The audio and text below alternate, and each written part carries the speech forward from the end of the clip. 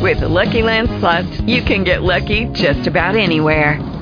This is your captain speaking. We've got clear runway and the weather's fine, but we're just going to circle up here a while and get lucky. No, nothing like that. It's just these cash prizes add up quick. So I suggest you sit back, keep your tray table upright, and start getting lucky.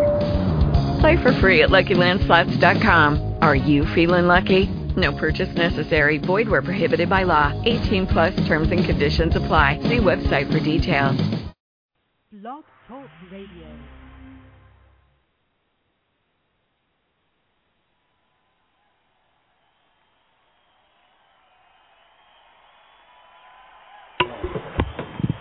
This is KWAD Radio, and we're on live. This is Patty Holstrom, and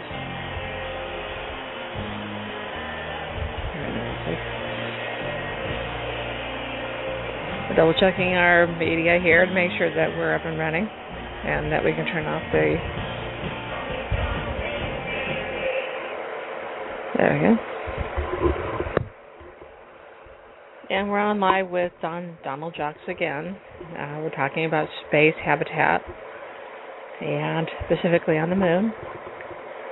And would Don like to explain his idea here? What we're going to talk about today is the nature and some of the history around the habitats that have been suggested for both space and planetary or lunar locations. Now, what we're going to be looking at is what is the practicality of some of these things.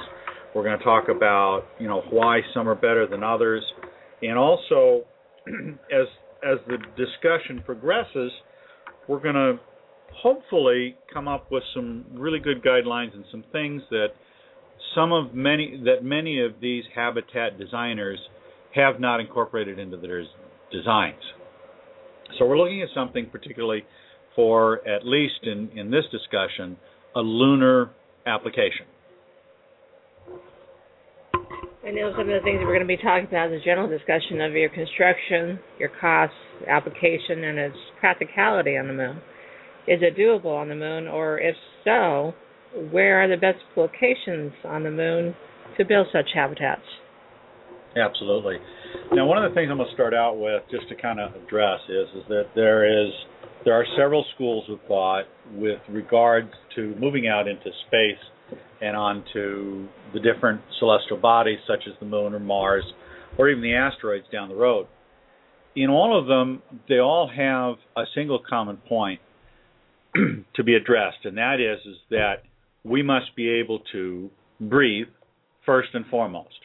We must have some sort of an atmosphere. The moon is intriguing, and near-Earth orbit is intriguing because it has zero atmosphere to work with. And as we die in a matter of seconds without air, that becomes our first and foremost priority. The second priority is water. Our bodies are a huge proportion of water, and the chemicals and the other components that make up our bodies are dependent upon the chemicals, the nutrients, and the solids that we get from our fuel source, which is food. But first and foremost, that water, being able to digest that food, has to happen first. So we need to have a water supply. Third, then, comes this prospect of being able to have food within hand's reach that we can resupply our bodies with their source of energy and strength. Now, once you get past those three primary conditions of any kind of a habitat, then you've got to decide, is it doable economically? That's where I put the first economic analysis. Can you build a habitat that you can survive in and maintain that habitat over time economically? To do that, go ahead. Just want to let everyone know that you can call in. You guys can always comment and have questions for Don here. And the guest call-in number is 714-242-5145. We're also on chat right on Blog Talk Radio. And the website is KWAD. It is right on Facebook. Area that we can connect to? Yes, it's actually. What's that link? As far as finding this information to go on Blog Talk, is that what you're asking? No, where they could, if they didn't want to do the chat on Blog Talk, could they do the comments on Facebook as well? You can comment right on my page, and I'll see it and ask them questions for you. And that is facebook.com/pj.Hultstrand. It says P as in Paul, J as in Jane, .Hultstrand, HULTSTRAND. If you want to chat with me there, I'll see it, and I'll give them the question or the comment, as well as just popping the question right into my status and asking the question, okay? So that's where you can ask questions, as well as if you don't want to go on Blog Talk.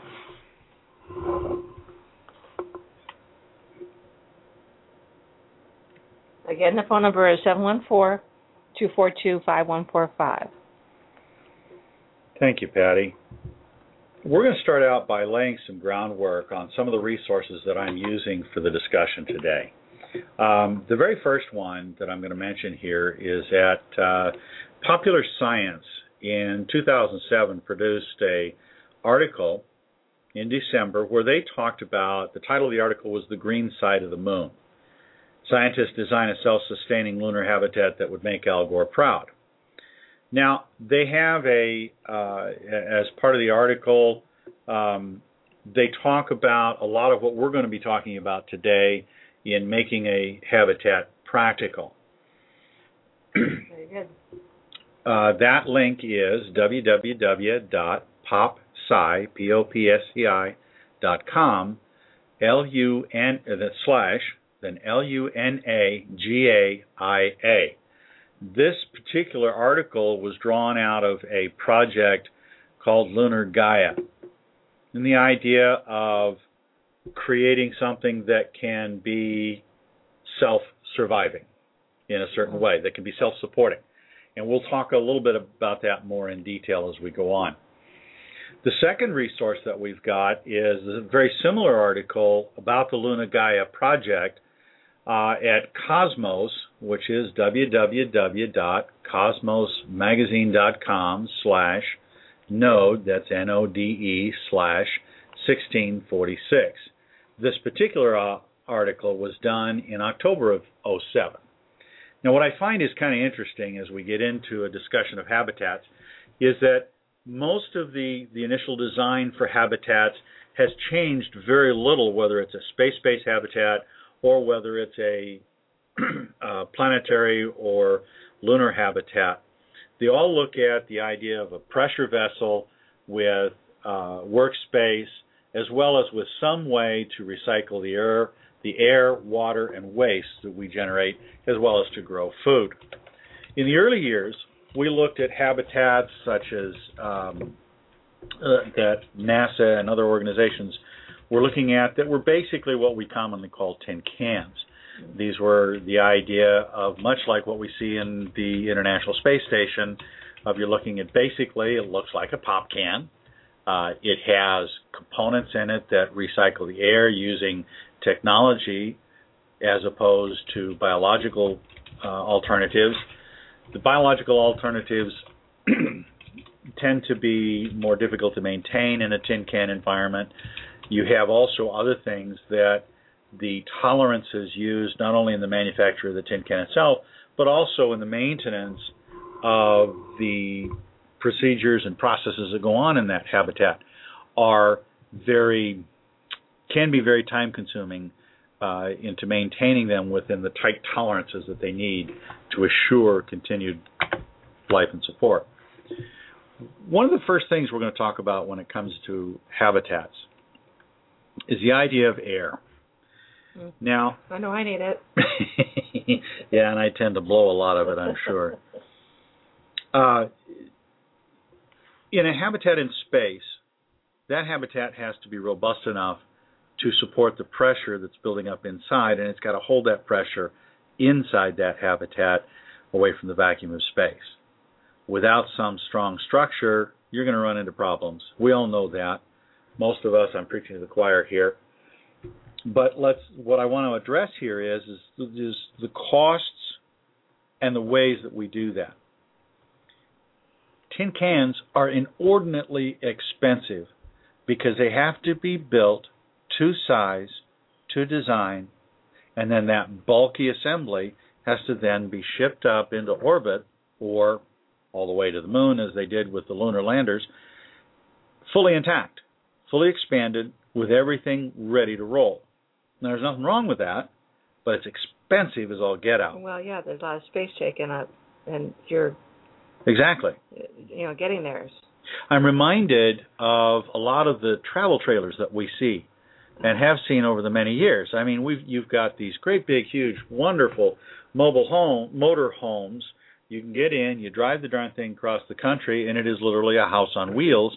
And it has your microwave, your oven, you've got a shower, you got water storage, you can have a satellite dish, for crying out loud. Well, I've seen them where they pop out in the sides. Exactly. So in other words, expandable units. Mm-hmm.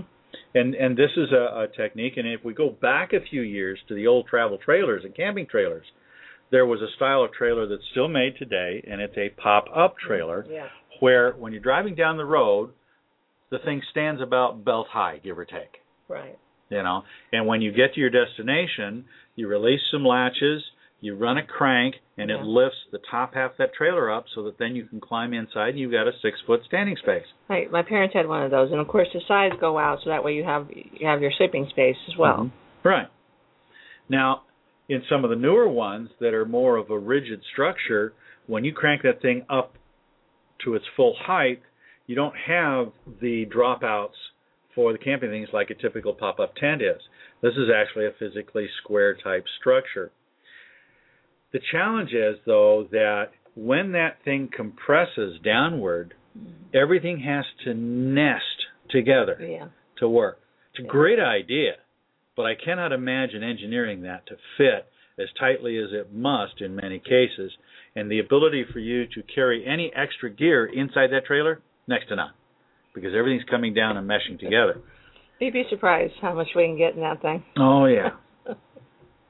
So here's the challenge. We can either build these habitat units that can be rigid and expand outward, much like motorhomes today, and camper trailers, or we can build them out of something else that it can expand.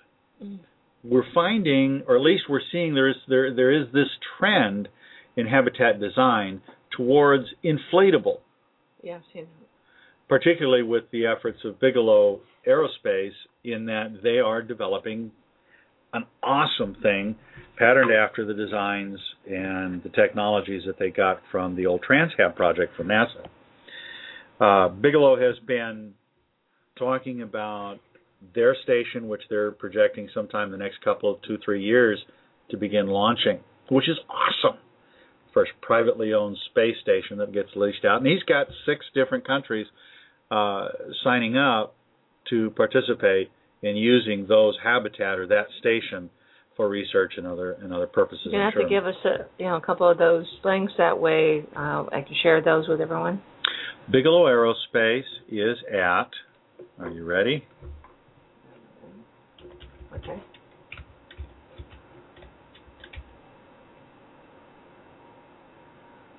I had it here a second ago. Here we go.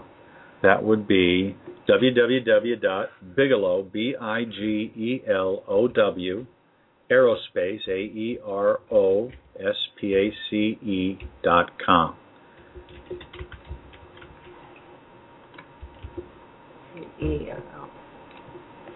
When you get there, the site is very nice. They show you, they give you a nice background image of what the actual habitat looks fully inflated, and you can get an idea in looking at this that when it's deflated before it actually expands to its full size, if you look at the 2 ends of that background image right off of the bat, you can see the approximate circumference, and they actually have a video playing at the bottom that shows the actual process. As it goes up, it unfurls its electrical system, and then it begins to inflate. It's almost like a satellite system. Yes, very similar. And once it inflates, you end up with almost twice or even 3 times the space available on the inside than you would in a classic tin can arrangement that NASA has used, for example, for the ISS. Okay. There's a lot of good reading here for people who are not familiar with this. And if you go over to, on the very first link there with station development, they talk about the history. They also then show links and information about 3 of the modules. It's under station development, everyone. Now, Bigelow actually has developed the Genesis 1 and 2, which are roughly the same size. They're prototype modules that have been up since 06 and 07, I believe. And then they've also developed the BA330, which is actually the first larger module, which is full size, that can handle inhabitants up to 6 on a long-term basis. In addition, they're also building another module, which isn't listed here, and I find that interesting. Probably not up to date. Yeah. That is a Sundancer module. It's the same configuration, however, I believe it's a slightly smaller module. Now, the station, as I recall, that they're planning on putting up the next couple of years will be a pair of, I'm not sure if I get it right here, I think it's the 2 Sundancer modules and a BA330 module, the BA330 being the larger module. They'll be tying these together with an interim module that will sit between the 3 of them. I think they have it right here. Do they? Progress here, yeah. Okay, that looks fine. Q2 for 2011, based on 2011. Yeah, that's old data, though. Well, the construction, you see. Yeah, there is a graphic of it on their leasing information page where they show the 3 modules together with a couple of capsules attached and docked in. But Bigelow is one option. There's always the tin cans that we look at with the ISS, although those are, because of the expense of sending these up, because of them having to be mission designed, they don't have the flexibility that we look forward to with the other things. Now let's talk for a moment and see. Now the Bigelow module is built with its life support system built in. They haven't released a lot of details on how this is accomplished. But Bigelow also, in a prior announcement, I wish I had that handy, but there was an announcement somewhere in the last 6 months where they talked about, and there was actually an image that showed an inflatable habitat having been placed on the surface of the moon as part of an installation there. And it would indeed solve a lot of the problems associated, the initial issues with air and water storage, because it does provide a lot of space inside that habitat. And you could take a crew of 3 or 4 up with a habitat like this, drop it on the surface of the moon, and use it for a substantial amount of time, much longer than the LEM gave us in the Apollo program. I see that they're really connectable, so... They're designed a lot like Tinker Toys. Yeah, Tinker Toys are Legos. They're designed that way. They just, fit right in place together. And in the same way with the old Tinker Toys, you had connecting pieces that you would put up, and then those would allow you to bring more and more of these together. Right. As we look at going back to the Popular Science article, which I'm going to use for the basis of most of the discussion here, they talk in this article about 6 key points to choosing a location on the lunar surface for your habitat, and some of the things that you're going to need to have in place. And this is from the earlier link of www.popsci.com, Luna Gaia. I'm including that for you guys right now. The first thing they're suggesting, and this is something in the book the pamphlet that I put out a couple of months back, where I described 12 steps to a lunar habitat homestead, and the more detailed book that'll be out in the fall that takes that pamphlet and goes into details on how some of the things we can face and solve to get to the moon's homestead. We share a lot of ideas between the 6 steps to clean lunar living on the Gaia project. Number one, they suggest putting your habitat in a crater. And there's some important reasons for this. Well, number one, if you choose a crater up at the lunar poles, either the north or southern, then most of the solar radiation is going to bypass the installation inside that crater, being below the surface. And at the lunar poles, most of the solar radiation is going to pass right on by above the rim of the crater, saving a lot of effort, a lot of money, and a lot of time relative to having to put radiation shielding over the habitat modules. The next thing that they talk about is placing a collection of mirrors up on the crater rim in order to direct solar radiation down into the crater to strategic points for everything from power generation to lighting to providing solar radiation for the plants and photosynthesis processes. The third point that they make is to inflate the modules. Mm-hmm. They specifically mention some modules made of what's called Vectran or Kevlar and various different similar things. Again, we find in some of the information that Bigelow has put out that these inflatable modules can be made as effective radiation shields or better than the current shielding that's mounted on the ISS. Their site used to have an article that would talk about that. We may have to Google that a little bit later to get one of those references. Once you have inflatable modules on the surface of the moon, now you've got some flexibility. The next thing that you've got to do, and so that gives us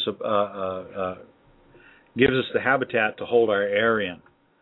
The next thing you've got to do is provide, of course, recycling for your water and your food. And there's a wonderful technology that's been developing over the last decade or so, and that's aquaponics. Now, this project, Lunar Gaia, suggests taking fish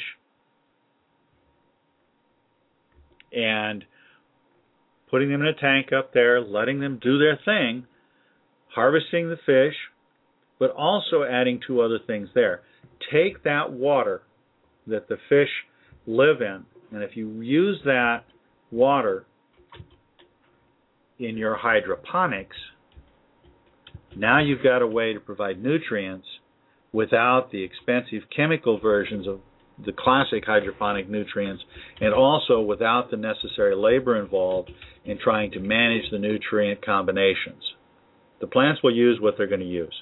What they don't use ends up staying in the water. You add a third property to this, which is algae. The spironella, I think, is what was one version of the algae they were talking about, to then take up some of the other stuff that the plants will not. The biggest thing, the largest issue that's going to face everybody is the need to recycle everything. We're going to have to recycle our air. We're going to have to recycle our water. We're going to have to recycle our food.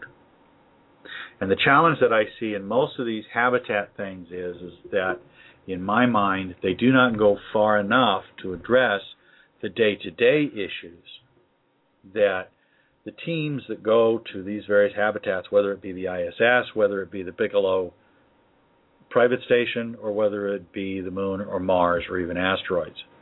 There are serious problems that we need to work out before these habitats can become long-term sites for human habitation. So let's look at a few things and compare some of these issues. We've already addressed that economics plays a huge role in the declining role of NASA in human spaceflight, the shuttle ending, and with the current growth of the private space industry with SpaceX, Bigelow, even the suborbital projects of X-Core and Virgin Galactic are all almost, in my mind, building to a crescendo that we hopefully will see in the next few years, to build a fledgling economy that can then turn around and support our expansion into lunar orbit. But the economics are going to have to change even further than they are now. Let's look at this. The ISS modules, almost all of them, cost in the hundreds of millions or the billions of dollars to develop. Bigelow Aerospace has shown that they can build a habitat at a small fraction of that cost. And again, this discussion is about the habitats itself, not about launching, not about the transit, but about the habitats that we might have to use there. Tin cans have an inherent problem with them as well. And to a certain degree, so does the inflatable habitat. And that is that they are self-contained units. They are a module. And if you want to add more people, you've got to add another module. If we deal with the tin can model, you've got to ship that thing fully assembled, fully sized from the surface of the Earth, through low Earth orbit, across the transit to the moon. The expense is huge.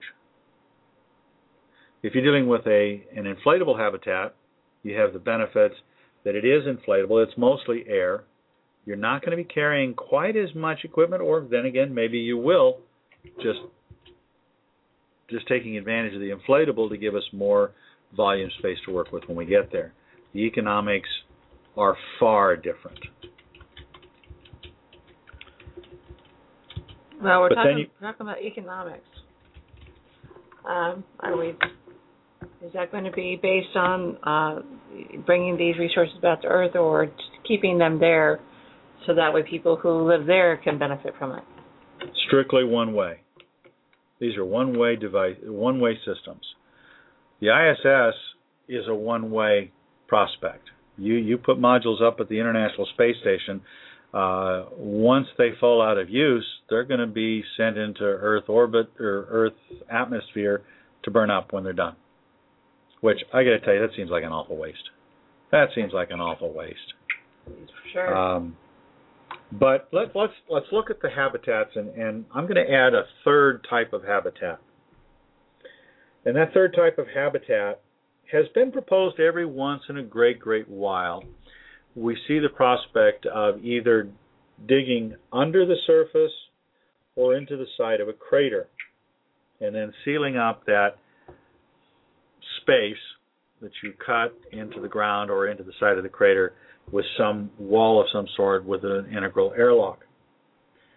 On the surface, it has a lot to offer. There are a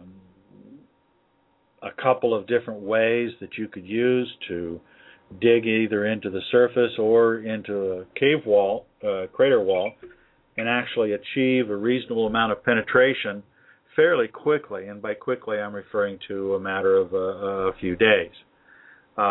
There has been some research that suggests that if we follow the plan of drill and blast, you can generate anywhere from a 30 to a 60-foot long tunnel in the side of a crater, say 15 feet at its base,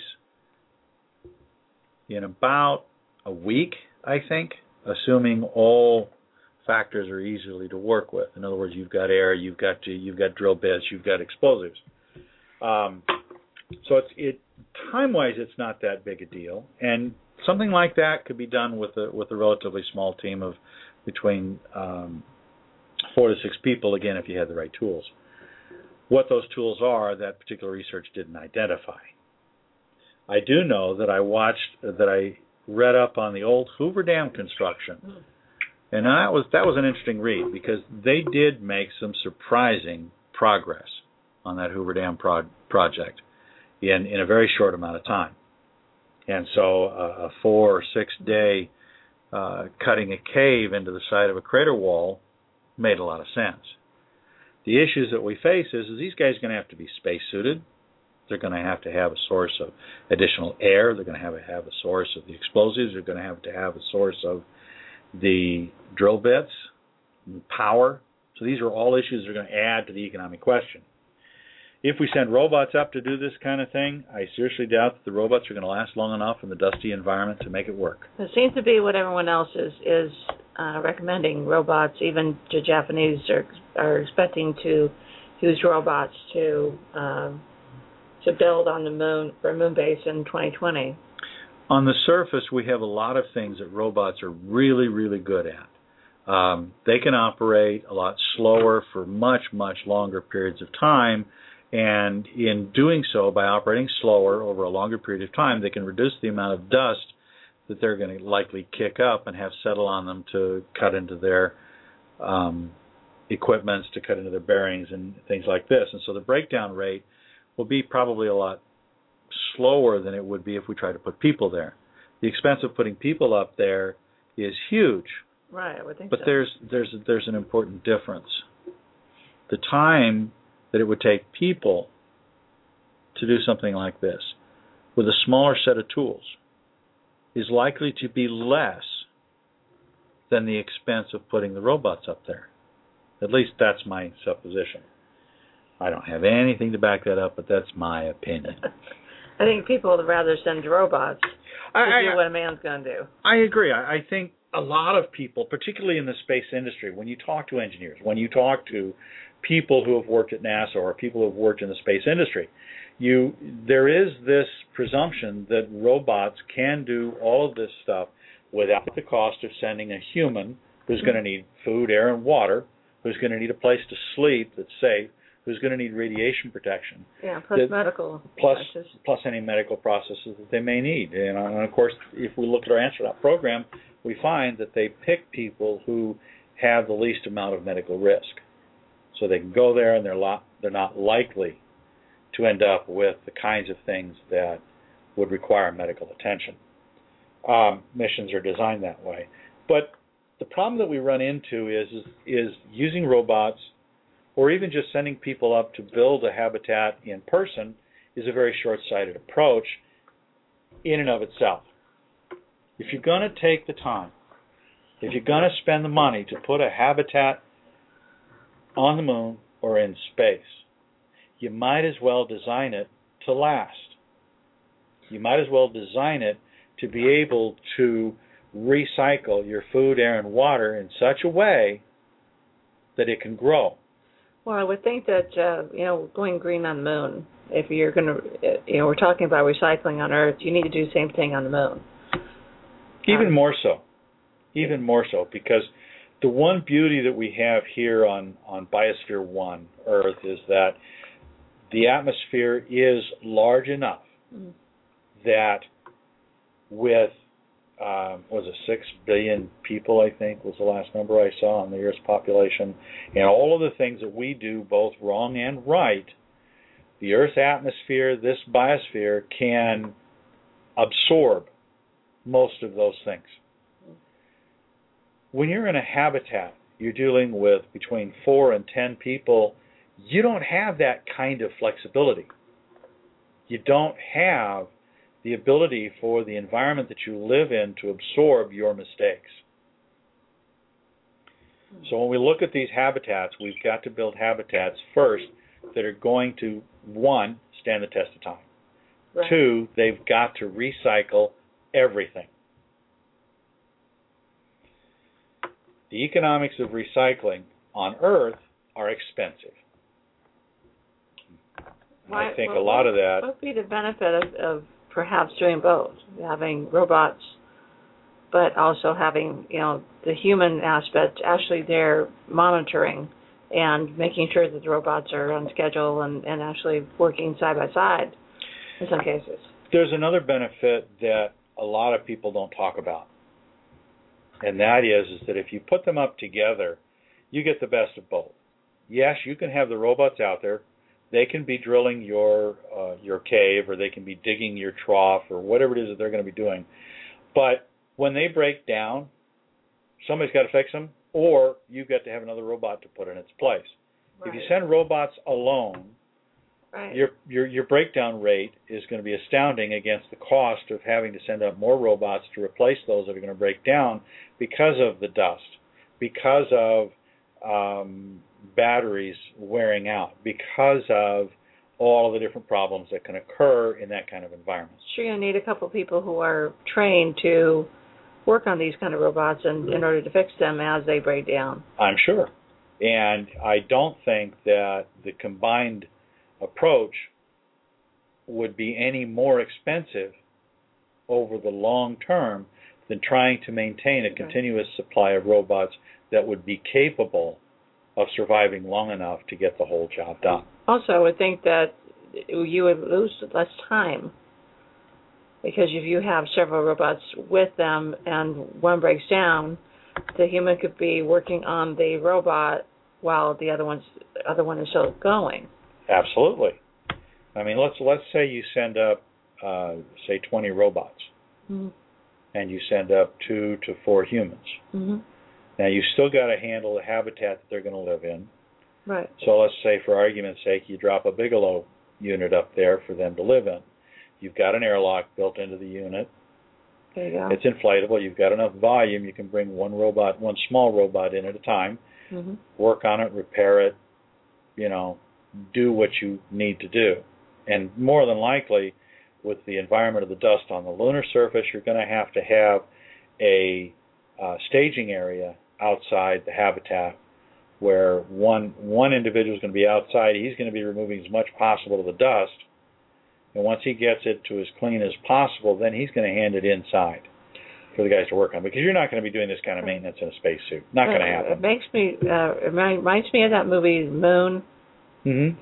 But I always wondered why they just put one man on there in this habitat. It seemed awkward. Well, do you remember the size of the harvester that they were using? Yes. That was a big, huge, mm-hmm. dumb robot.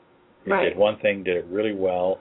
It was big enough that the dust wasn't as big an issue as it was elsewhere.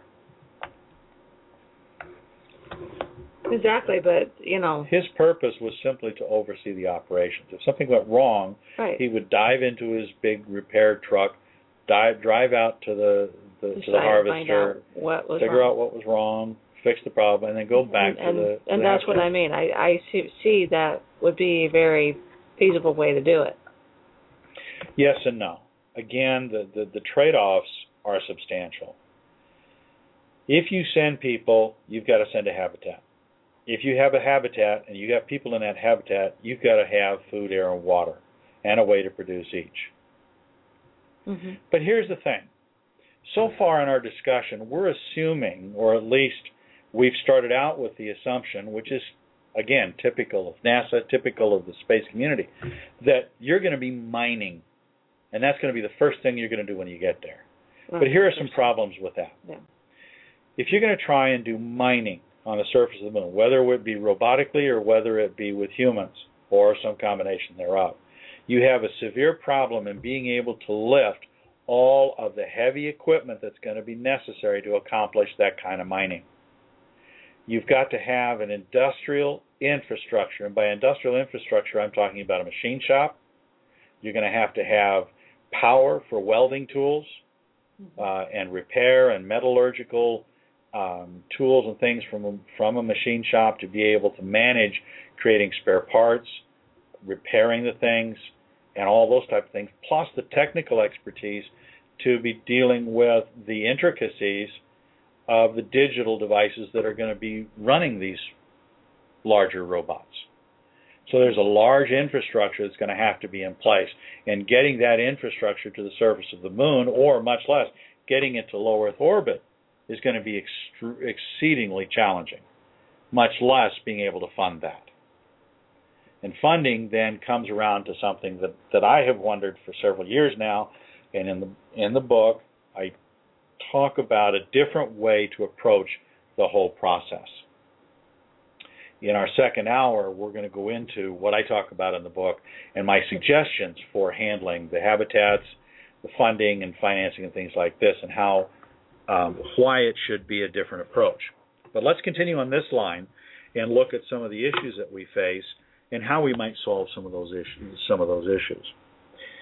We know that right now, when it comes to a habitat, that there's a certain volume that has to be present for a single human person to survive. Now, that's roughly used as a mark of roughly 20 meters squared. And that represents a square footage, which I think, if I'm doing my math right, of 20 meters squared, it would be 400 meters.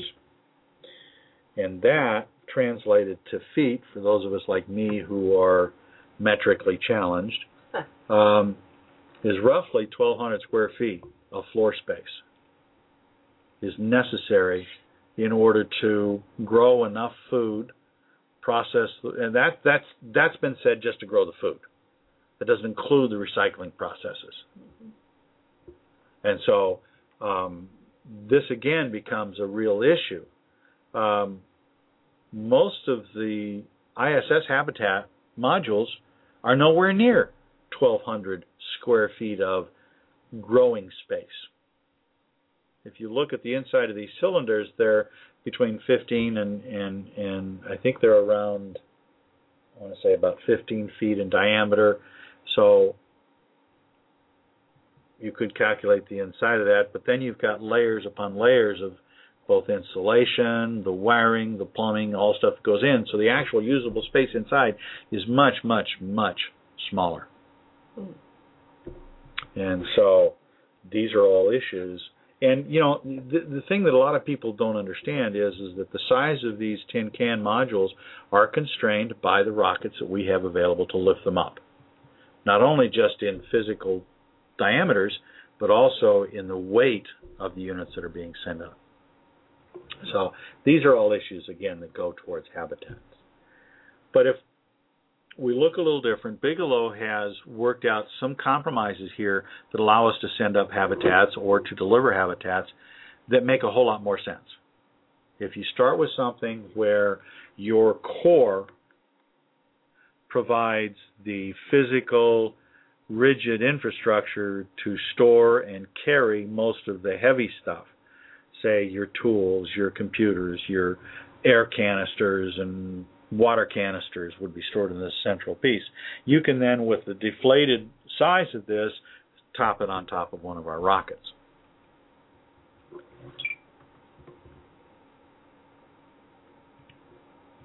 So we can see that initially the inflatable habitats have some pretty good advantages over the tin cans.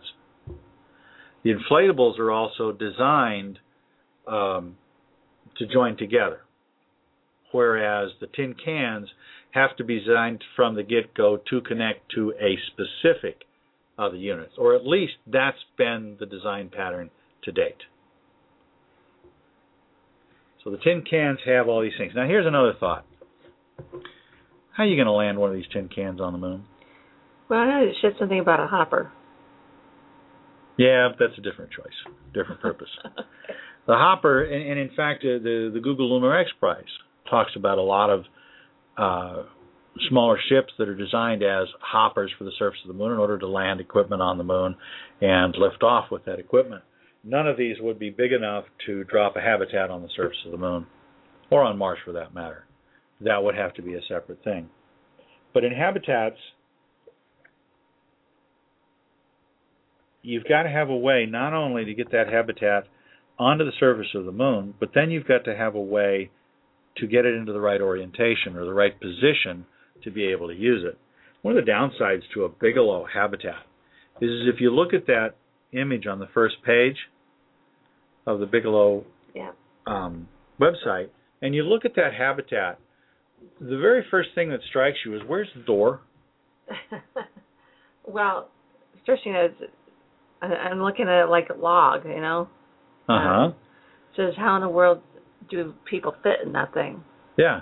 But you have to understand that thing's got the cylinder portion of that at the center is a good 13 to 15 feet in diameter. So you've got lots of room to get a person with a spacesuit through there. It's just hard to tell that. It is. There's no sense of scale on this image. But one of the things that we have to look at is if you laid this thing on its end, landed it on the moon on its end, you'd have to climb all the way to the other end in order to climb into it. If you laid it on its side, you've still got to have a ladder to get up to one end in order to get into the airlock. So you're saying there's only one way to get in and out of this thing? Yeah, through the ends. That's where your airlocks. Depending on the design of the unit, it can be one or it could be both ends. If they've got a rocket mounted on the other end, as you see in the video there, they show a rocket mounted to one end of that to get it up and into orbital position. And then you see the docking collar as the module comes up to the other end. That would never make it in construction regulations through the city. No. There's no emergency exit. There's no emergency exit. And there's only one way to get in and out. They would never allow that. I saw some images of artists' impressions of what a Bigelow module on the surface of the moon might be, and they have them set on their sides, which could be interesting because you face several issues right off the bat in doing that. I mean, it would be a simple matter to land a Bigelow module vertically on the surface of the moon, and then before you inflate it, have a pair of arms maybe that come out, latch onto the surface, and then they just let the weight of whatever's inside lay that cylinder down slowly. And then you could have the habitat inflate once it's on its side. But you still run into the issue of how do you get it into the right orientation. Most of that would probably be done through the landing process and so forth to get it oriented correctly. But now you have the issue of how you're going to get in and out of the habitat once it's on its side. You've got a good 7 to 10 feet that you've got to climb up. So that means you're going to have to add a ladder and all the other things to go with it. So you have some issues that I'm not sure people have considered in these things, other than to have a platform that they're going to build or ship or something that they're going to put up there with it. Well, I think it's curious that, it wasn't until a few years ago that I even knew Bigelow was up there. And these very interesting, intriguing habitats that he's been building. He's called it a hotel in space. So why haven't we heard about this before now? This is crazy. In the early year, when Bigelow was first getting going and he was just starting to get publicity, they talked about one of his goals was to have a hotel in space.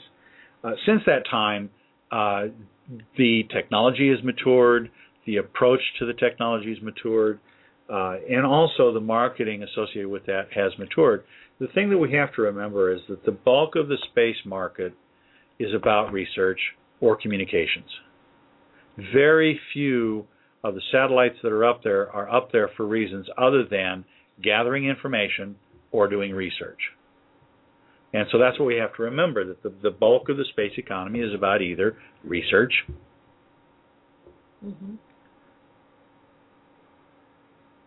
or what? What else did I say? I thought I said two things. I guess it's all research, literally. Research or communication, that was the other thing. Research or communication. So you got private enterprise putting up communication satellites, and you've got governments putting up research satellites. Government. Well, it's not just research. I mean, we've known for a long time that they're watching everybody. Well, that's research. Collecting information is research. Even if it is the government spying on it, that's still research. Communication, if you want to call it. Stretchy imagination education. I am not wearing a tinfoil hat, so don't go there. But as we look at these habitats, though, none of them is perfect, and that's the challenge that we face. And even if we look at that, the third option that I mentioned earlier of either digging in or blasting into something like this, that also has a lot of issues that you've got to face. But one of the things that I love to do, and then to go back to what you talked about with Tinker Toys earlier, is the idea of mixing and matching. And this is one of the things that NASA doesn't have a history of doing. They design a project to do a very specific thing along a single track, and once they get so far into this, now they're committed, and whatever funds are budgeted for this ends up in overruns and problems, and they have to refinance and all that kind of good stuff that just makes it a mess. They also don't seem to be into recycling, even though the government and as a whole. NASA and recycling in the same breath? Bite your tongue. I don't think NASA knows what recycling is.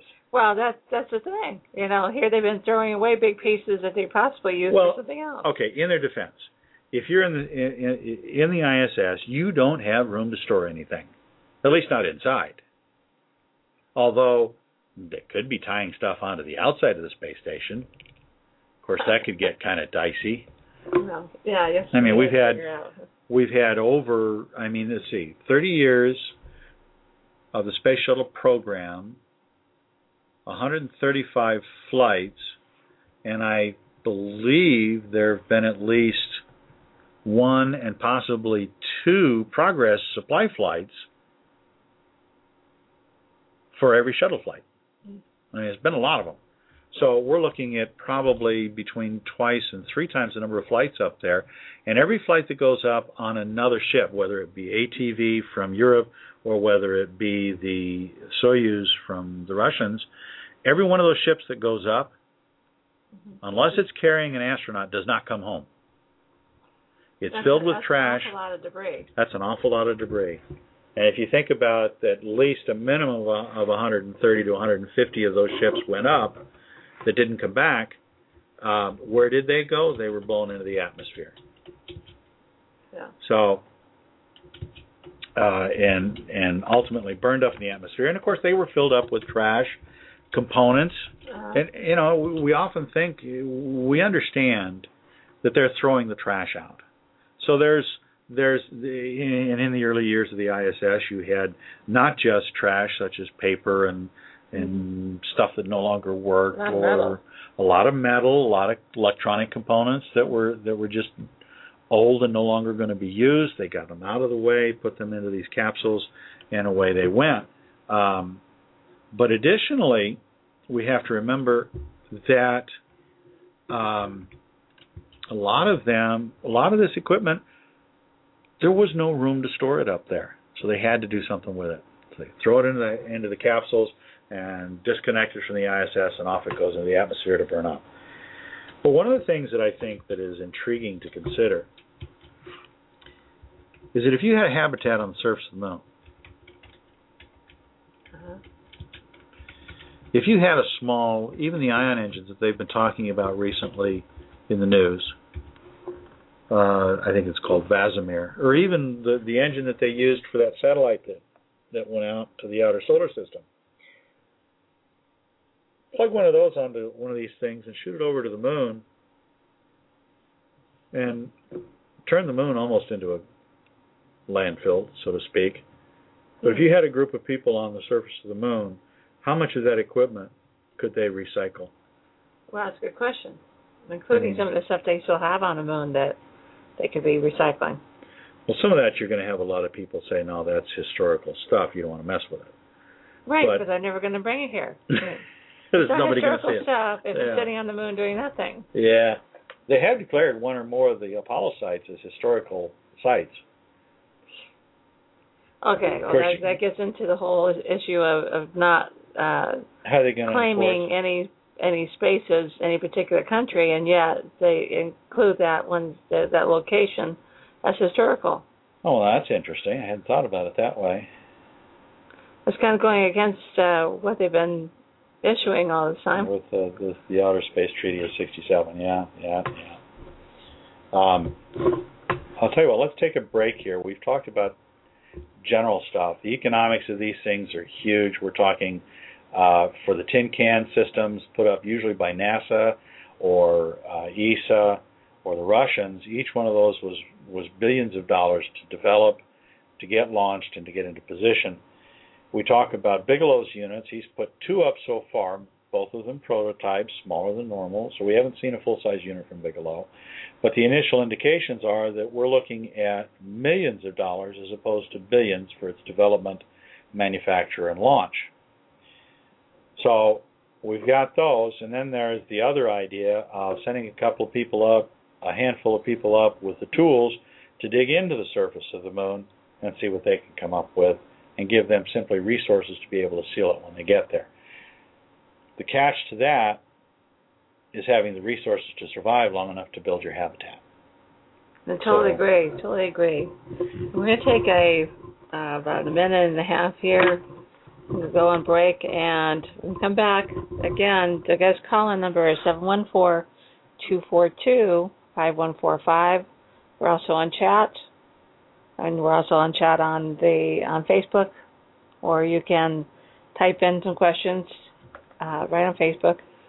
Don, in the meantime, will double check his space groups on Facebook, see if anybody's commenting, and we will be right back. This is KWAD Radio and Patty Holstrand live with Donald Jacques.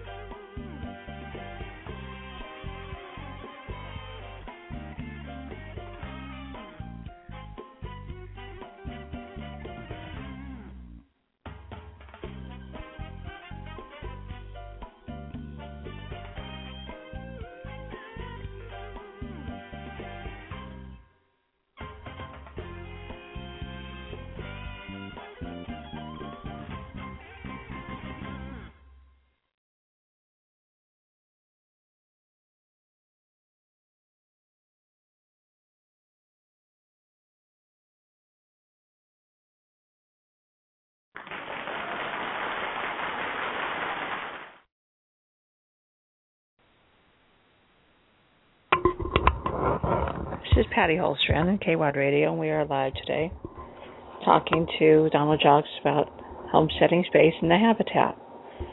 And specifically, if you're talking about, again, this week on Homesteading Space Project, his book is available. It's let everyone know. It's also on Kindle right now, and it will be also available on all the other locations that you can possibly buy your ebook within a week. So, Kindle, I'm going to add this location, but you can also find all this information right on my Facebook page at facebook.com/PJ. That's pauljane.holstrand, HULTSTRAND. You can scroll down to find his information. He's also got a brand new book out that's fiction. I'm going to do a little plug because that's my job. The little plug for him is The Handyman Oak Earth is a fiction book based on romantic suspense. And it's the book that I've been waiting around for 4 years to get my hands on. And it's well worth it. It's become an even better book because he's waited and actually done a little more with it than expected. So The Handyman Oak Earth is also now available on Kindle, and that's right on my Facebook page. If you scroll down a ways, you can also find The Homesteading Project, 12 Steps to a Permanent Lunar Settlement, is also available on Kindle right now, and is also available in paper format right on Amazon.com, or you can go straight to the publisher's website, which I highly suggest, in azpublishingservices.com. That's AZ like in Arizona, publishingservices.com. You don't even have to go on Amazon. You can go straight on the publisher's website, click on, if you want to buy a Kindle, you click on the Kindle version, and it'll go straight to the Amazon site to get that, or you can do, if you want a PDF version, I sell it cheap, cheap, cheap, right on the website. So you will get it within, as soon as you pay for it, then I email it personally to you, right onto your email. So there's a lot of options for that. Right on the AZ Publishing Services, it's on the bookstore. So you go AZ Publishing Services / and then bookstore.php. You scroll down. Don's brand new handyman book is also in there. And I need to include the Kindle file there. Or right underneath that is the Homesteading Project book, 12 Steps to a Permanent Lunar Settlement. That's also available there. If you want a PDF ebook that's only $1.59, it's a 36-page solid information on his view on how to actually support a permanent lunar settlement and 12 steps to get up there. So it's really solid little booklet to read, and goes right into his bigger book that he's working on, and in the process of, it's just 2 or 3 times bigger than the smaller book is right now. And we will see that very soon. He also has a couple other fiction books, just to let you know. Ancestors. And that's also on the publisher website. And you get various places, so you can go right in there and check it out. And of course, you've got Moonstone, which Ancestors happens to be it's a fiction story. It's a historical fiction, where Moonstone is a coming-of-age fantasy story. So he really likes to cross his genres quite a bit, not only in fiction but also in nonfiction. So with that, we're going to talk about. He has a general discussion on the construction costs, application, and its practicality on the moon for the habitat. Is it doable on the moon? And if so, where are the best locations on the moon to build such habitats? So without no further ado, Don, would you like to discuss with us? I did say that we need to talk a little more about the best locations, because I have found a few places that people are talking about. The moon offers a lot to us, but I think of all of the things that the moon offers to us, is the single greatest value is that of a stepping stone to Mars and to the outer solar system. Anything that tries to do a whole lot more in a hurry is going to end up in failure, or at best in a much less capable return on the investment. And here's why. The efforts that I have seen in the media have all pointed, almost all of them pointed, to placing the habitat choice on the real estate, usually on the near side of the moon, usually out in the open, and almost always on the side of some mountaintop that might get 100% of its 100% exposure to the sun's light. The problem that I see with this is that historically, when you place a campsite out in the middle of the open space, you're asking for trouble. It's like putting a great, big, huge red, white, and black target on your campsite. Well, see, that doesn't depend on whether or not there's indigenous animals or insects on the moon that is actually going to come and eat up your area, or you. Well, that'd be a horror story. Yeah. Here's the first thing. The near surface of the moon, if you're looking at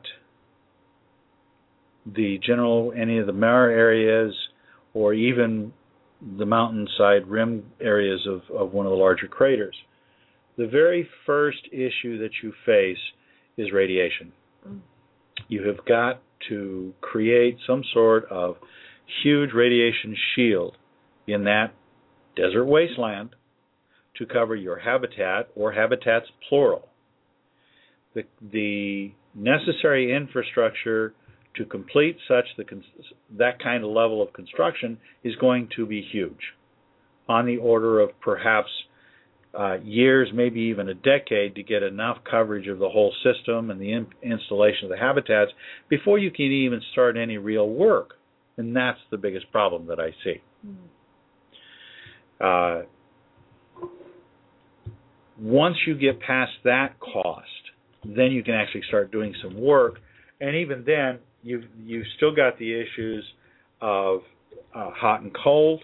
You've got the absolute high temperatures in I think it's 250 degrees Celsius plus or minus. When the sun's shining, it's hugely hot. Might as well be in a furnace. Yeah. And when the sun's not shining 2 weeks out of the month, you're looking at temperatures on the order of living in a freezer. And we're not talking an Eskimo freezer. We're talking a freezer. What kind of freezer is that? The kind of freezer that Eskimos avoid. Really, Eskimos know better than to live in a place like that. We're talking, ice queen place. The North Pole is no matter a summer vacation compared. What kind of clothes you have on, it's not going to do you any good. Kind of cold, huh? Exactly. There's just... There's only so much clothes you can take off. Well, on the lunar surface, you ain't taking nothing off if you're outside. So you're pretty much... and these things just don't make economic sense. Now, so what is my alternative? Okay, the alternative is let's choose a location where we only have to solve one of two problems. Instead of having to try to build a habitat that can handle temperature extremes of both heat and cold, let's build one habitat that simply addresses one of those problems. Mm-hmm. Let's place that habitat in a location, first of all, that is either dark or light, but not both. Secondly, let's drop this thing into a location that doesn't get all that radiation to begin with. Yeah, that's a good idea. So let's put it inside a crater instead of outside. Let's avoid it altogether. Let's avoid it altogether. Why build something you don't have to build in the first place? Sure. So let's drop our habitat down inside a crater, number one. Okay. I remember having a conversation not too long ago about the idea of landing a ship down inside a crater being problematic. Well, yeah, I suppose if your crater's only, a few hundred feet wide, that could be a real problem. A lot of the craters in the northern and southern polar areas are huge. We're talking things a mile wide. Yeah. I seriously doubt we've got an astronaut that would have any problem landing a ship in that. Well, I would hope they'd be able to. I mean, if you can't land on a target that's a mile wide and get close to the center, you got a real problem there. Right, you should have stayed on Earth. Should have stayed on Earth. All right. So, the argument that trying to land inside a crater is a serious problem, I don't think so. I could say something crude to that, but I won't. Well, yeah, okay. Yeah, girl, we know. So let's pick a location, and we're going to suggest a location, and I'm going to choose the southern pole, and only because I know more about it in the sense. But now let's be honest here. I am not a rocket scientist. I don't know that I would make a good rocket scientist. I change my mind far too often, especially for the crowd up in Washington. But let's pick on the southern pole. We know that we can place in several craters down there that there is permanently shadowed areas that presumably, according to the data that we've been seeing, contain a lot, potentially a great deal of water ice. And this is another thing. In order to collect water ice out in the near-Earth side of the moon, we're going to have to travel huge distances to get to it, or at least substantial distances in order to harvest enough of that water ice, even if it is close. So again, there's a third reason to go towards the polar areas and look at something where we simply avoid some of the problems from being in the open space out in the middle of the desert. So at the lunar poles, there's a crater that I have a favorite crater, and this crater is a favorite of mine. I'm not sure everybody got a favorite crater. Right. No, now be nice. Let's not go there. So what is your favorite crater? My favorite crater actually is Amundsen crater. Yeah. The interesting thing about Amundsen crater is that some estimates put its depth at almost 7 miles. They put its width at very near that distance, which makes it a great big huge target. Amundsen crater has an entire wall that is almost always permanently shadowed, which makes it a very good target for the collection of water ice materials, as well as potentially other volatiles that we may not know about yet. But more to the point, I wouldn't suggest trying to land inside Amundsen crater itself. There's actually a shelf crater just above and to the, well, let's see, I say above, but to one side of Amundsen crater, there is a angled section of the wall of that crater, and at the top of that angled section, there's a collection of smaller craters that are probably less than or closer to a mile in depth as opposed to the depth of Amundsen crater. And there's a sufficient shelf there with another permanently shadowed wall space. And alongside of that, interestingly enough, there's another deeper crater, probably about a mile in diameter, and probably a lot less than a mile in diameter. But if we chose a landing site, something like this, it's not the deep Amundsen crater, deep, wide, and open. It's not being up on the mountainside that would get us up in this solar wind that's going to have this huge block of radiation that we're going to have to bury our habitats underneath regolith in order to survive. So that gets us a place that is reasonably easily accessible. It gets us a place where we reduce the impact of solar radiation. It gets us to a place where we don't have to pay for a lot of extra shielding, a lot of extra infrastructure to prepare that shielding. And so we tend to, by looking at this kind of a choice, we save a lot of upfront money. Oh, that's good. The habitat choice. Tin cans, waste of money, absolute waste of money. Getting the thing to land, getting something that big to safely land and then position properly. And here's the thing, you're not going to expand a tin can. Your settlement, if you start with a tin can, is not going to grow without another tin can coming from Earth. That's an expensive proposition because it's a one-way funnel of money out. There's no way to generate any kind of return on investment for that. Right. If we look at the second alternative that we identified in our first hour, and that is inflatable habitats, and again, my example was those constructed by Bigelow Aerospace.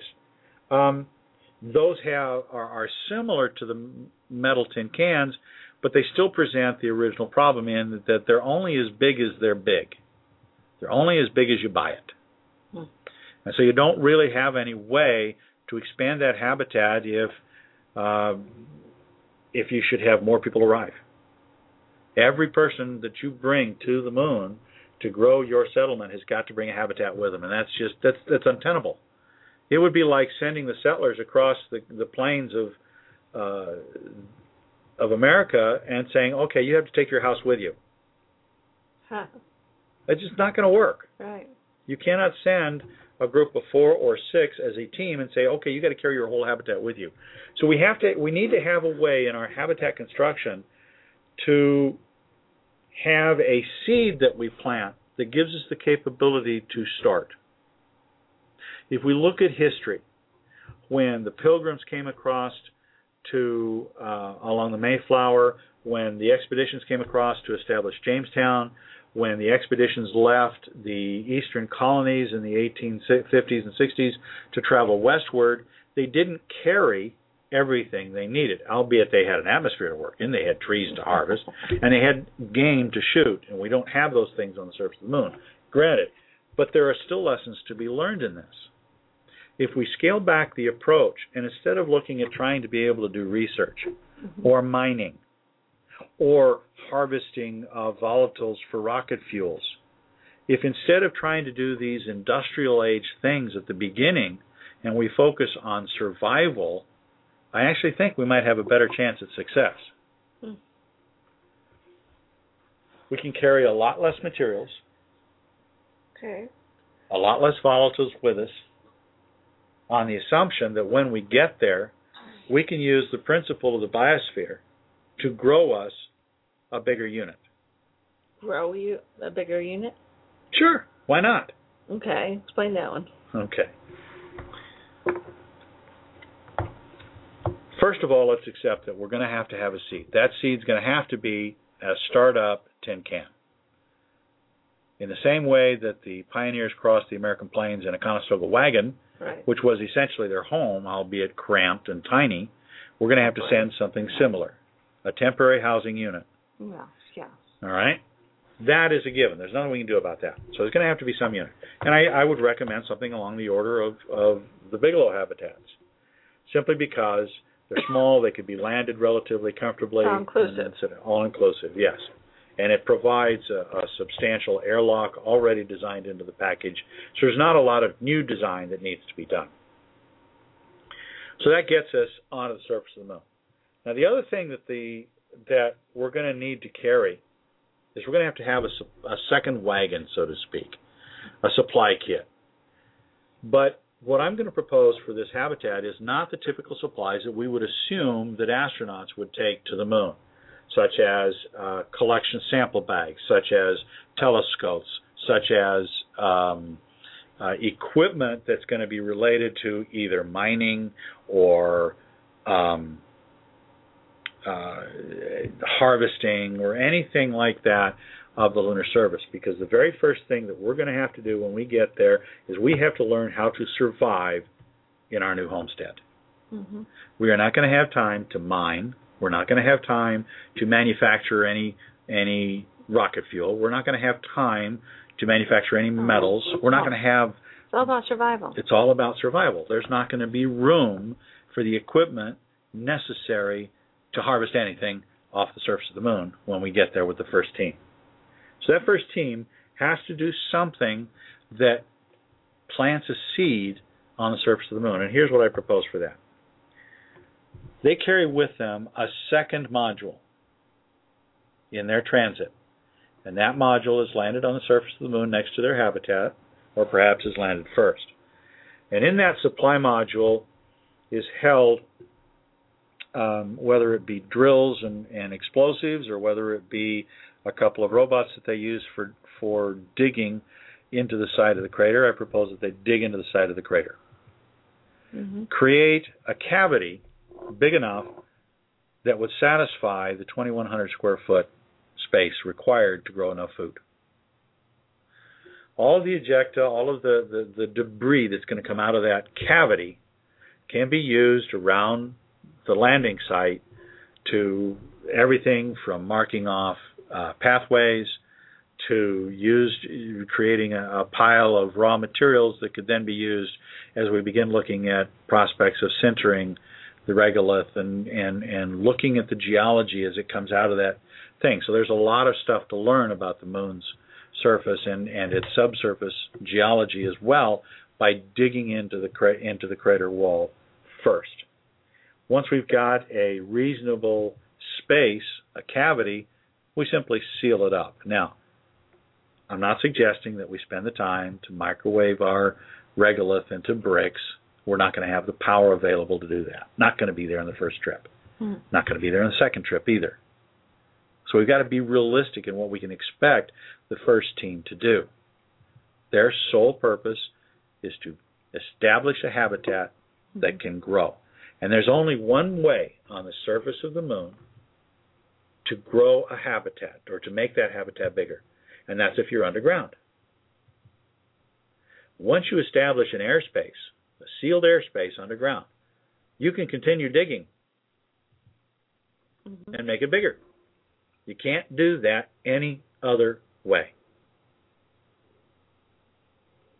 Well, after you have the habitat, you're talking about making it bigger on the other... making it bigger underneath. Going deeper into the side of the wall? Sure, why not? I thought you had to close that off on that side. You only have to close up the entrance to the habitat cave. Okay. Once you seal that up, now one of the things that's going to happen, this is something a lot of people, dust inside the habitat is going to be workable. You can control that. Okay. You carry a tarpaulin curtain. That's true. You know, you keep the dust. Yeah, you section it off with just a little curtain. Canvas tarp is a very simple thing, although it is heavier than, say, plastic tarp. So you've got all sorts of options when you start looking at it from that standpoint. Mm-hmm. It's not about actually solving the problem as much as it is creating an infrastructure or at least a way of thinking about approaching these issues. I know that picture in the background. I've shown that to somebody before. Yeah, that's online. So once we have this cave established and we've sealed up the cave, now we're going to pressurize that cave. Now we begin moving everything that we've got, all of our supplies, all of our equipment, into that cave habitat. And of course, we always hear people, I don't want to live in a cave.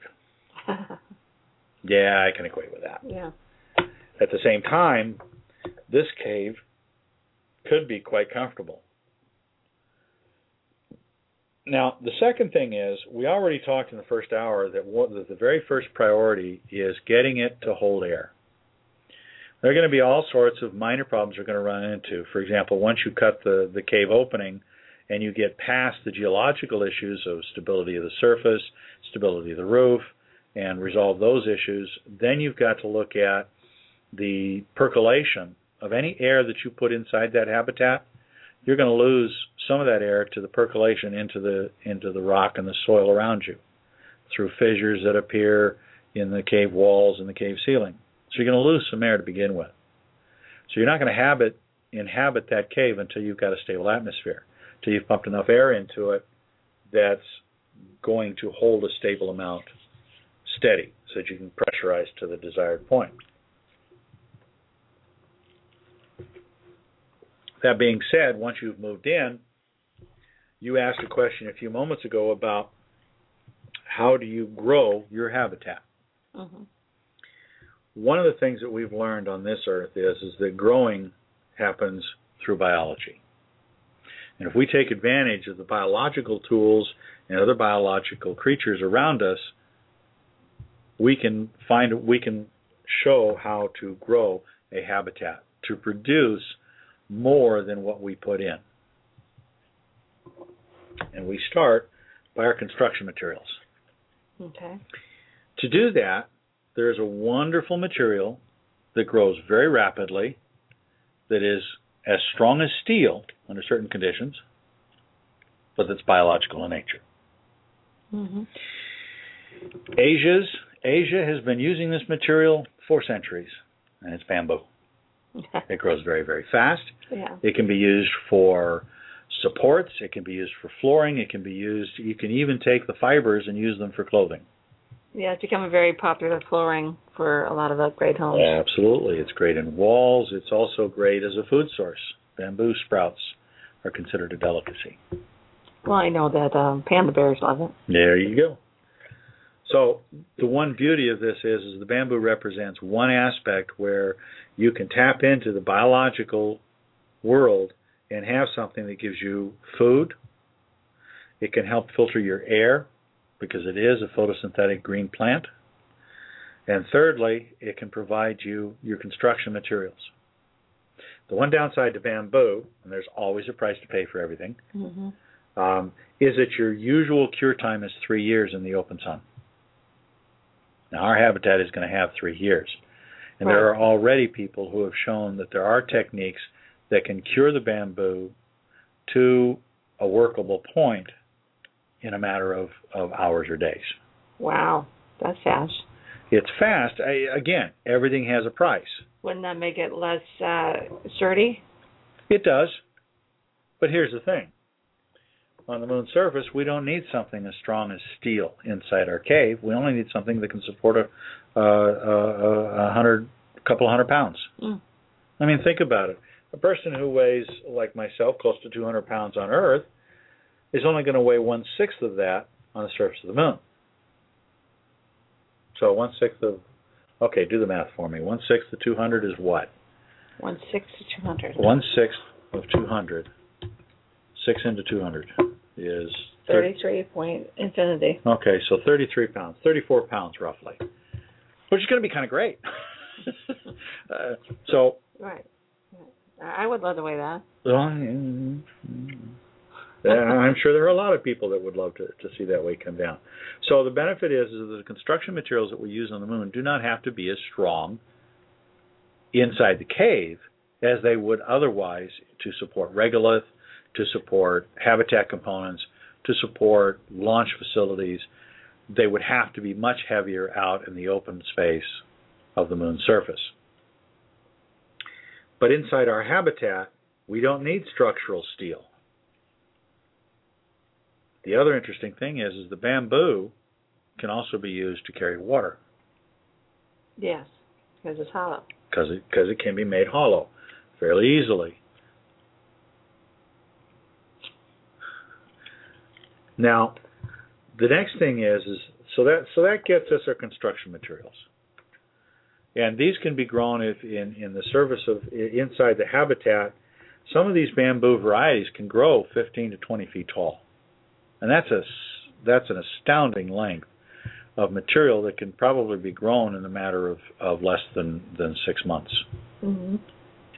So that gives us a lot of material to use. The next thing that we really need to look at, because I mentioned that because it is a green leafy, it has green leafy components to the plant that talks about recycling our air, using the carbon dioxide. We need to also have other plants using the photosynthetic properties. Now, most of the NASA engineers and a lot of the space environment engineers talk about algae as a real great thing to do this, and I agree. There should be an algae tank somewhere to process a lot of the air going through by funneling some of that air through, or at least the carbon dioxide that we're going to be producing just from living and breathing, much less any other processes that might be going on. So that air needs to be pumped through this algae. But you're not going to have a tank big enough, even in that 2,100 square foot space, that's going to process all of the carbon dioxide that people are going to produce. So let's throw in a couple of other things. That's a lot of hot air. That's a lot of hot air. And that's another point that's going to be important. Mm. You've got to do something about all that heat. Well, yeah. I mean, you need fresh air, really. There ain't no fresh air on the moon.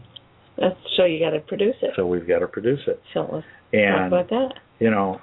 The easiest way to do that is you add plants, and lots of them. Yeah. But here's the thing: you've got to have plants that have enough leaves to be able to do the respiration and handle the conversion and have the surface area to process that much air. That's for sure. And so that's going to mean a lot of things. So we're going to have to look at some rather different ways of farming. Hydroponics alone isn't going to do it, and especially not the hydroponics of the tech industry, because you've got to have specialized chemicals. You've got to have computers to manage the mixtures. You've got to have all sorts of stuff to manage how those chemicals are delivered to those plants. You got to have power. You've got to have energy to power the pumps. The good old days when you stuck plants in your backyard and grew them and... We don't have dirt on the moon. We don't have dirt with any kind of nutrition in it for plants. Right. It doesn't exist on the moon. Right. So we were talked about, the worms and the worm bed, and you have to take the worms with the... You got to take something to process waste, but you're going to take time to process your biomass waste from the habitat into dirt, and that's going to take several months. I would think you're going to have to take some dirt with you. Nah. You start out with the hydroponic plants. Once you've got your hydroponic plants, then you start integrating your next part of the biological system, and that is fish. Okay. Now, tilapia are a wonderful fish. They don't mind being a little crowded, just like us humans. We love being together. I don't think we like being crowded. I know it doesn't seem like that. But tilapia are one variety of fish, and there are several that could go. That once established with fingerlings, they grow very, very quickly. Within 6 to 9 months, you can get where you can have one fish provides a fillet for a person. That's enough, plus adding vegetables and maybe some potatoes, you get a good-sized meal. So tilapia then adds the other half of this. Tilapia can provide, through their daily process of filling the water with all their waste, and you pump that water to the plants, you're now solving that whole nutrient problem, because the plants will use whatever nutrients are in the water from the fish. We now have almost a complete cycle. Okay. Now we're going to need another thing in this habitat that's going to be able to process solid wastes and, of course, human liquid wastes. There you go. Now for those, we're going to need some good old-fashioned farm tools called a composting toilet, for one, where we take dried biomass from our kitchen waste, we dry it out, and when we use the toilet for a number 2, we drop a little bit of that dried biomass in there. And that will draw out the moisture and stop the smells. It'll also help move the decaying process along as well. Now, so that gets us our food, it gets us our air. Now we need to be able to process our water.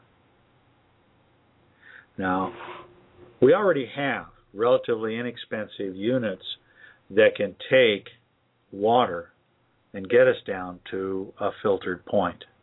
And one of the things that I'm hoping the listener is beginning to appreciate is that a lot of what I'm proposing is not high-tech. A lot of this is low-tech. It's stuff that the pioneers worked on a couple of centuries ago. Right. I mean, a composting toilet is nothing more than, in our case, a bucket with some straw in it. In the case of a pioneer, it was a hole in the ground and you drop straw in it. It hasn't really changed all that much except for the plastic we put it in. Yeah. The processes are essentially the same. If we don't have to haul a lot of technology, if we don't have to spend time monitoring computers for the exact mix of the chemicals, we're going to have more time to develop this biological regenerative habitat than we will if we're stuck in a tin can or in an inflatable environment where we're constantly watching for all of the other problems that go with that system. So let's go just a little bit further with this idea of a habitat. So far, I've pretty much ruled out a tin can unless it's being used for the seed unit to get us started. Just something to live in until we get the cave habitat built. But let's talk about some differences here as well. In the typical space community idea where you drop several tin cans down on the surface of the moon and then you have robots bury them, you have a timetable there where you're dealing with potentially several months before those robots are going to be able to bury that tin can. Your investment is sitting there on the surface of the moon. And I remember a book by Dr. what was his name? Used to be a NASA scientist, Binder, I want to say, where he talked about one of these first habitats being built. And the single question that he ran up against is if you have robots build something on the surface of the moon, however many hundreds of thousands of miles away, with no humans to do any kind of inspection or quality check, are you willing to trust your life to the assembly capabilities of these robots who are working in an extremely dusty environment, who are working in an environment that has no air, who don't know what air is, who don't know how to put their finger up in the air and feel the breeze, who don't know when something is sealed or not unless there's no pressure. There's no flexibility to robots designed to do these things. Okay. So there are some serious concerns that many people, including Dr. Binder, had with regard to robotically constructed habitats on the surface of the moon, or Mars for that matter. Okay. There are potential problems that we cannot foresee. But if you put a person there, you have the capability of addressing some of those. If we build a habitat by cutting into the side of the crater, even if we have to deal with the potential regolith on the inside of a crater wall, which I seriously doubt is going to be that challenging of an issue. Once you start moving into the geological locations underneath the soil, your potential for slides is already past. You've done all the sliding you're going to do. There's not going to be that much regolith at that point. Your biggest concern is going to be the fractures, the fissures that are going to develop in the course of the process of digging into this cave area. But once done and once established, now you've got a reasonable habitat that can grow. You know, we talked earlier in the first half of the program today about the idea that the ISS throws a lot of materials away. Well, I don't know that a lot of people understand that you've got a lot of stuff that goes into that trash bin that gets tossed back into the atmosphere to burn up, other than just the digital equipment, computers or tools or toys or whatever. There's biomass, there's human waste, there's all sorts of stuff that goes into that ship that gets pushed back into the atmosphere. That human waste, that biomass, air that gets caught into little air bubbles in the plastic bags that they use to haul stuff, all of that could be used by our lunar component if they could get their hands on that to recycle it. And that's the next part of any kind of a habitat on the moon. You're going to have additional biomass. You're going to have additional resources come into this habitat. Why should it always be the Earth that provides that? If the Earth is already sending up stuff to the ISS once every couple of weeks via Progress or ATV, and they're just throwing it down into the incinerator that is the atmosphere right now, why don't we capture that? It seems to me it would be a lot less effort to send that over to the moon. Well, yeah. And here's something to think about. Couldn't that be one of the jobs of some people who are on the moon? Absolutely. I mean, think about the built-in industry. Exactly. That could be the very first industry of the moon. The moon team is to recycle the materials that are discarded by the ISS. Just hanging around. Absolutely. Or that they're just going to throw away into the atmosphere and incinerate. Right. You got biomass, you've got metals, you've got expensive metals. Yeah, some of it could be reused.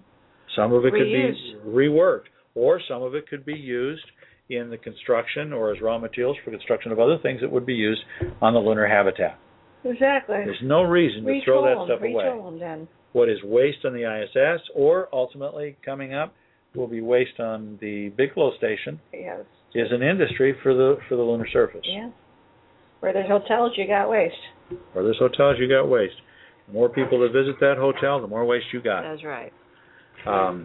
So, you know, perhaps one of the largest things that I'm talking about is that in the space community today, it is assumed that our first industries on the moon are going to be mining. They might be harvesting volatiles. They might be creating power that could be beamed either back to Earth or to the ISS. Mm-hmm.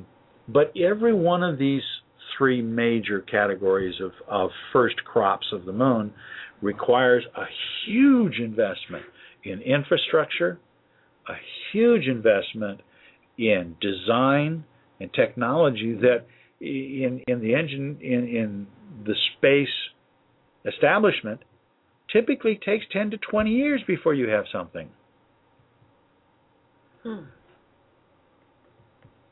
Well, you know, the thing is that some of that's going to have to happen when they get there. They can figure out, you know, how to make that work. Absolutely. But here's another thought to consider.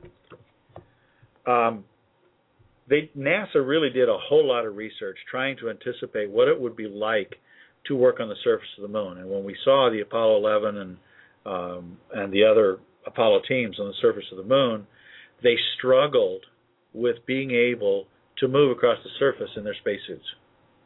You couldn't walk. The suits just simply were too stiff. Right. Walking was a challenge. It was physically rigorous.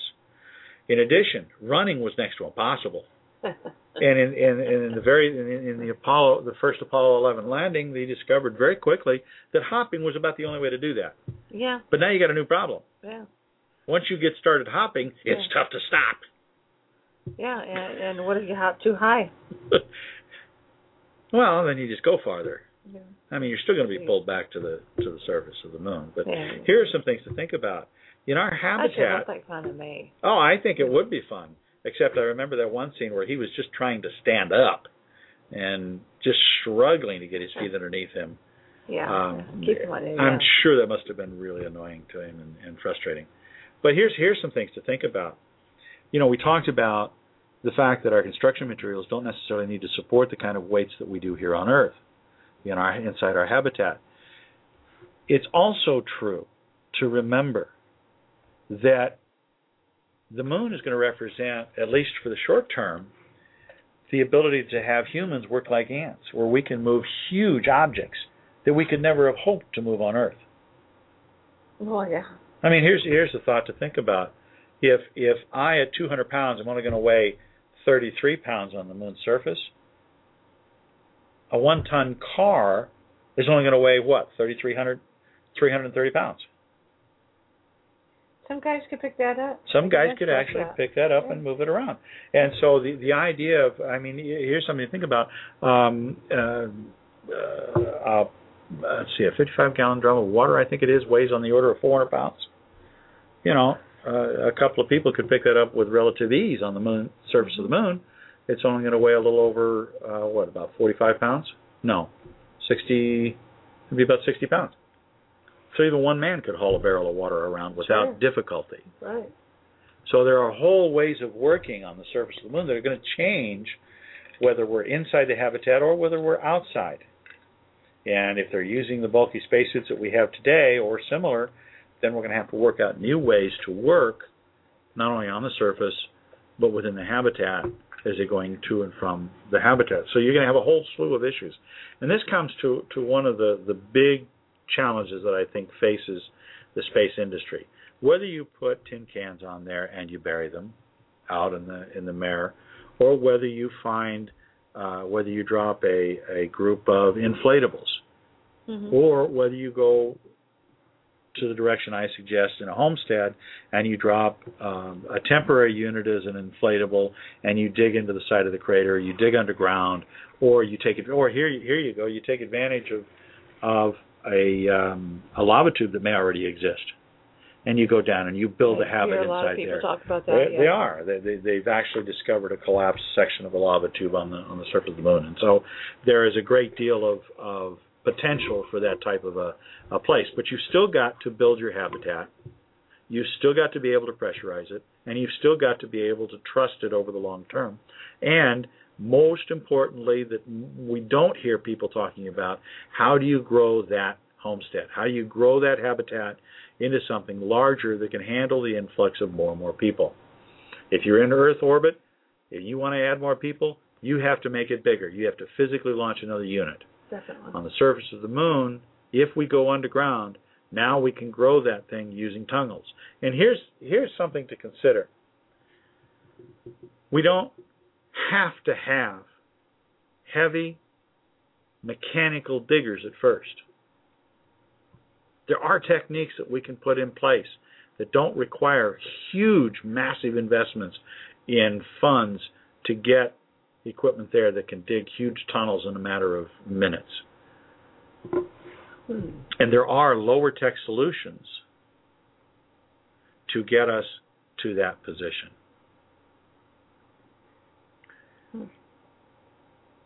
One of the things to keep in mind is that what I'm proposing is a homestead, not a base. Right.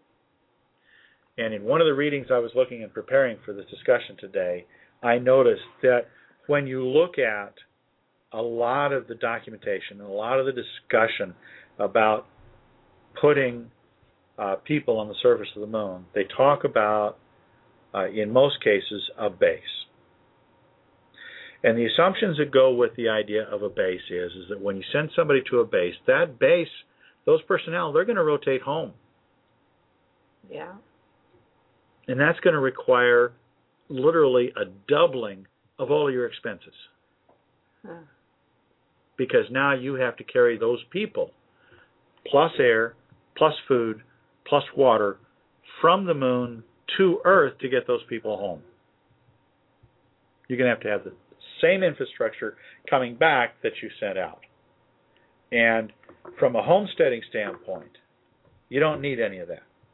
Everybody that goes one way, at least for the first few years, until you have an established homestead, town, whatever you want to call it. Do you think that's going to be your biggest contenders, or people who say, but what about bringing people back? You know, staying on the moon, I mean, that seems preposterous to some. Maybe, but it comes from the assumptions that NASA has beat into our heads. President Kennedy originally said in his declaration that we would send to put a man on the moon and bring him home safely. Okay. And if we look at the Apollo program, we look at the shuttle program, the Mercury, and the Gemini programs, they were all bound on that same principle of sending an astronaut to that location and bringing them home safely. And herein lies the problem. Nowhere in the process of settlement does the idea of sending somebody there and bringing them home come into play. When the Pilgrims came to this country, they never intended to go back. That's true. Their eyes were looking forward and never back. That's certainly true. When the people went to Jamestown from England, they also knew they were not going back.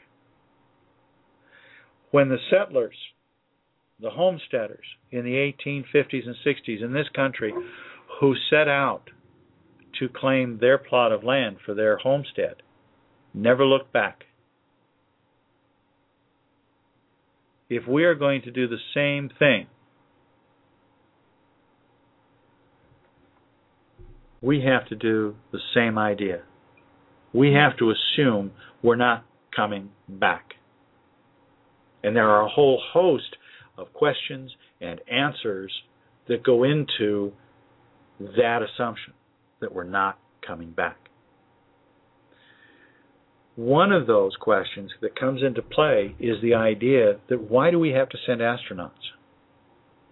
Right, which is why we got into the robotics. Right. But I'm adding a third option here. Why should we have to send only one of two choices, either astronauts or robots?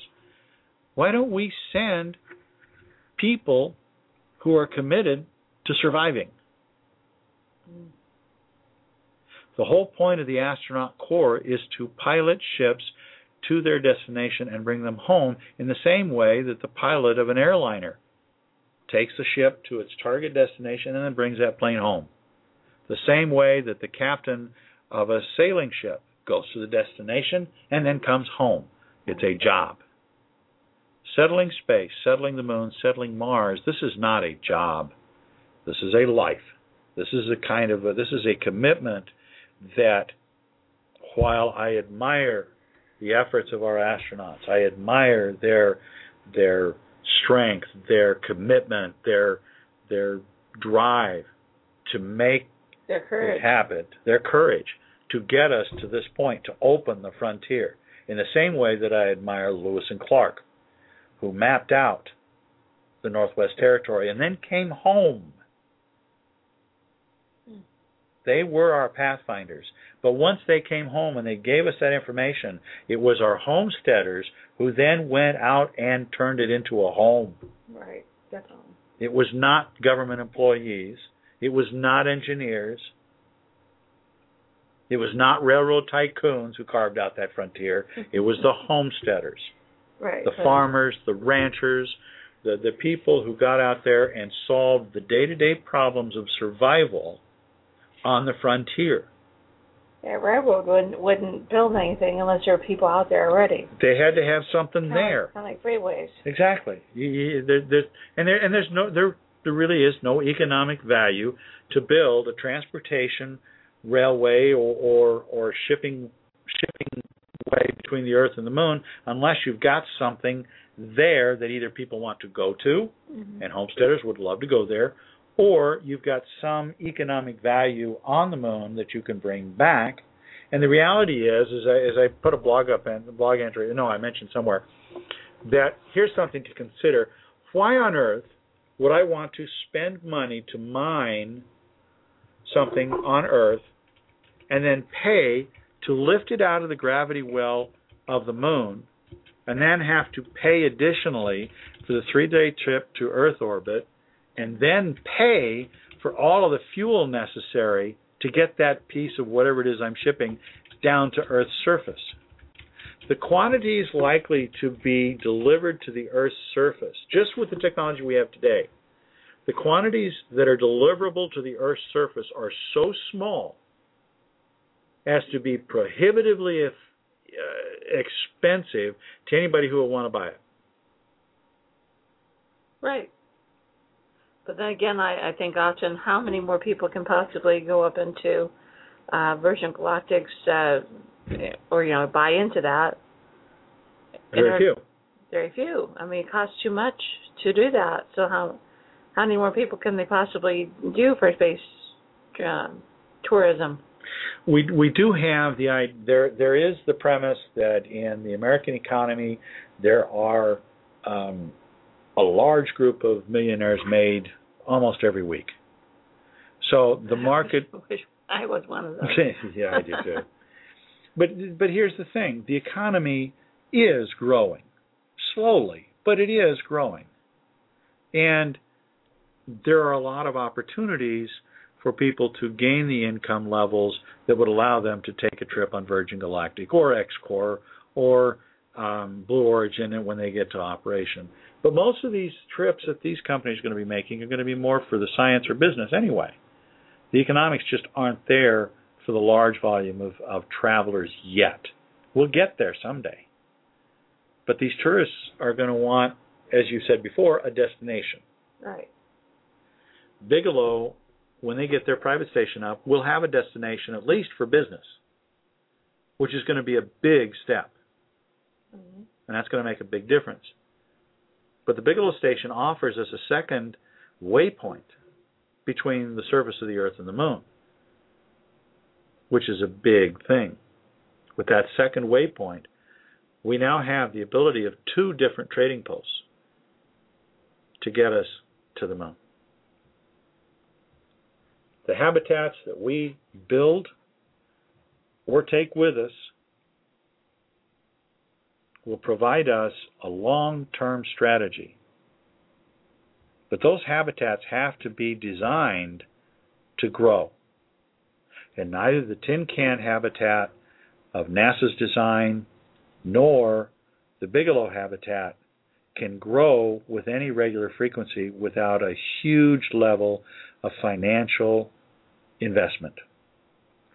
The Moon offers us, and Mars, if we can develop the techniques on the Moon, we can transfer those techniques to Mars. We can dig underground and find ways to add light, to add power, to prepare for the radiation exposure, to deal with all of the challenges that we face.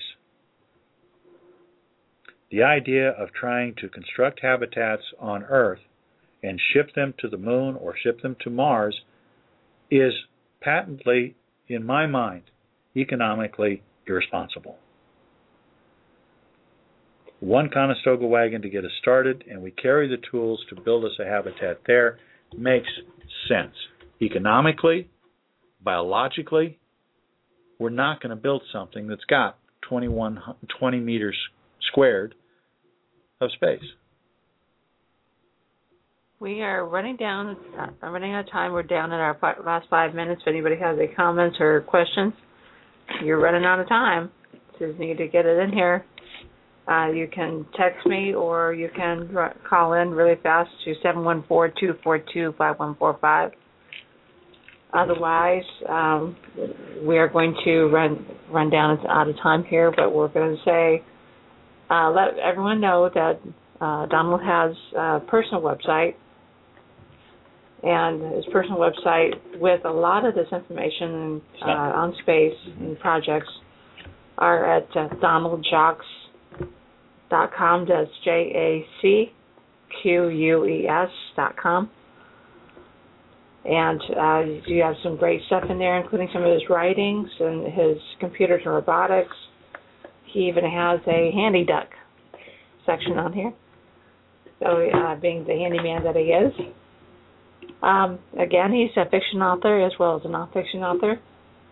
And his Homesteading Space, the 12 Steps to a Permanent Lunar Settlement, is also on sale on the publisher website as well as Amazon.com. And that's AZPublishingServices.com. That's AZ like in Arizona, PublishingServices.com. And PDF version of that is only $1.59, so get your copies now, guys. So with that, we're going to wrap it up here. Don, is there anything you'd like to add? I mean, I know we need to talk maybe next time about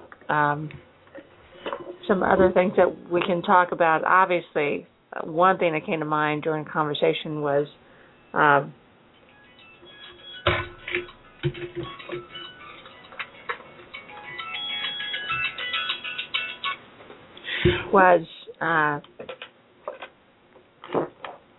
what they'd be wearing on space. So we're talking about how bulky some of those spacesuits were, and the fact that they would need something lighter in order to be able to get around space. I know they come out with some lighter material, so we can talk about that perhaps next time. Absolutely. I love the wonderful visions of space that we've been given by the authors and artist renderings over the last 10, 20 years. And many of them, including the big Brinell spheres and the toruses that show us living with hundreds of thousands of people in space or in habitats out there. The only problem that we face is that we have yet to solve the basic requirements of life. Creating the first homestead is our challenge.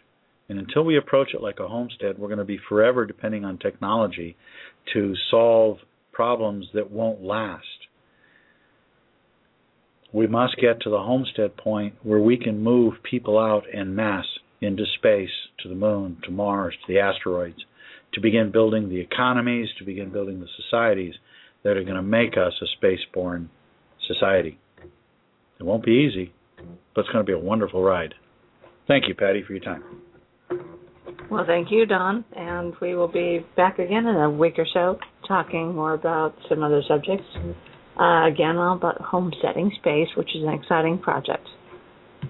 This is Patty Holstrand, and we're live on KWAD Radio, and have a great weekend. Judy was boring. Hello. Then Judy discovered ChumbaCasino.com. It's my little escape. Now Judy's the life of the party. Oh, baby, mama's bringing home the bacon. Whoa, take it easy, Judy. The Chumba life is for everybody. So go to ChumbaCasino.com and play over 100 casino-style games. Join today and play for free for your chance to redeem some serious prizes. ChumbaCasino.com. No purchase necessary. Void where prohibited by law. 18+ terms and conditions apply. See website for details.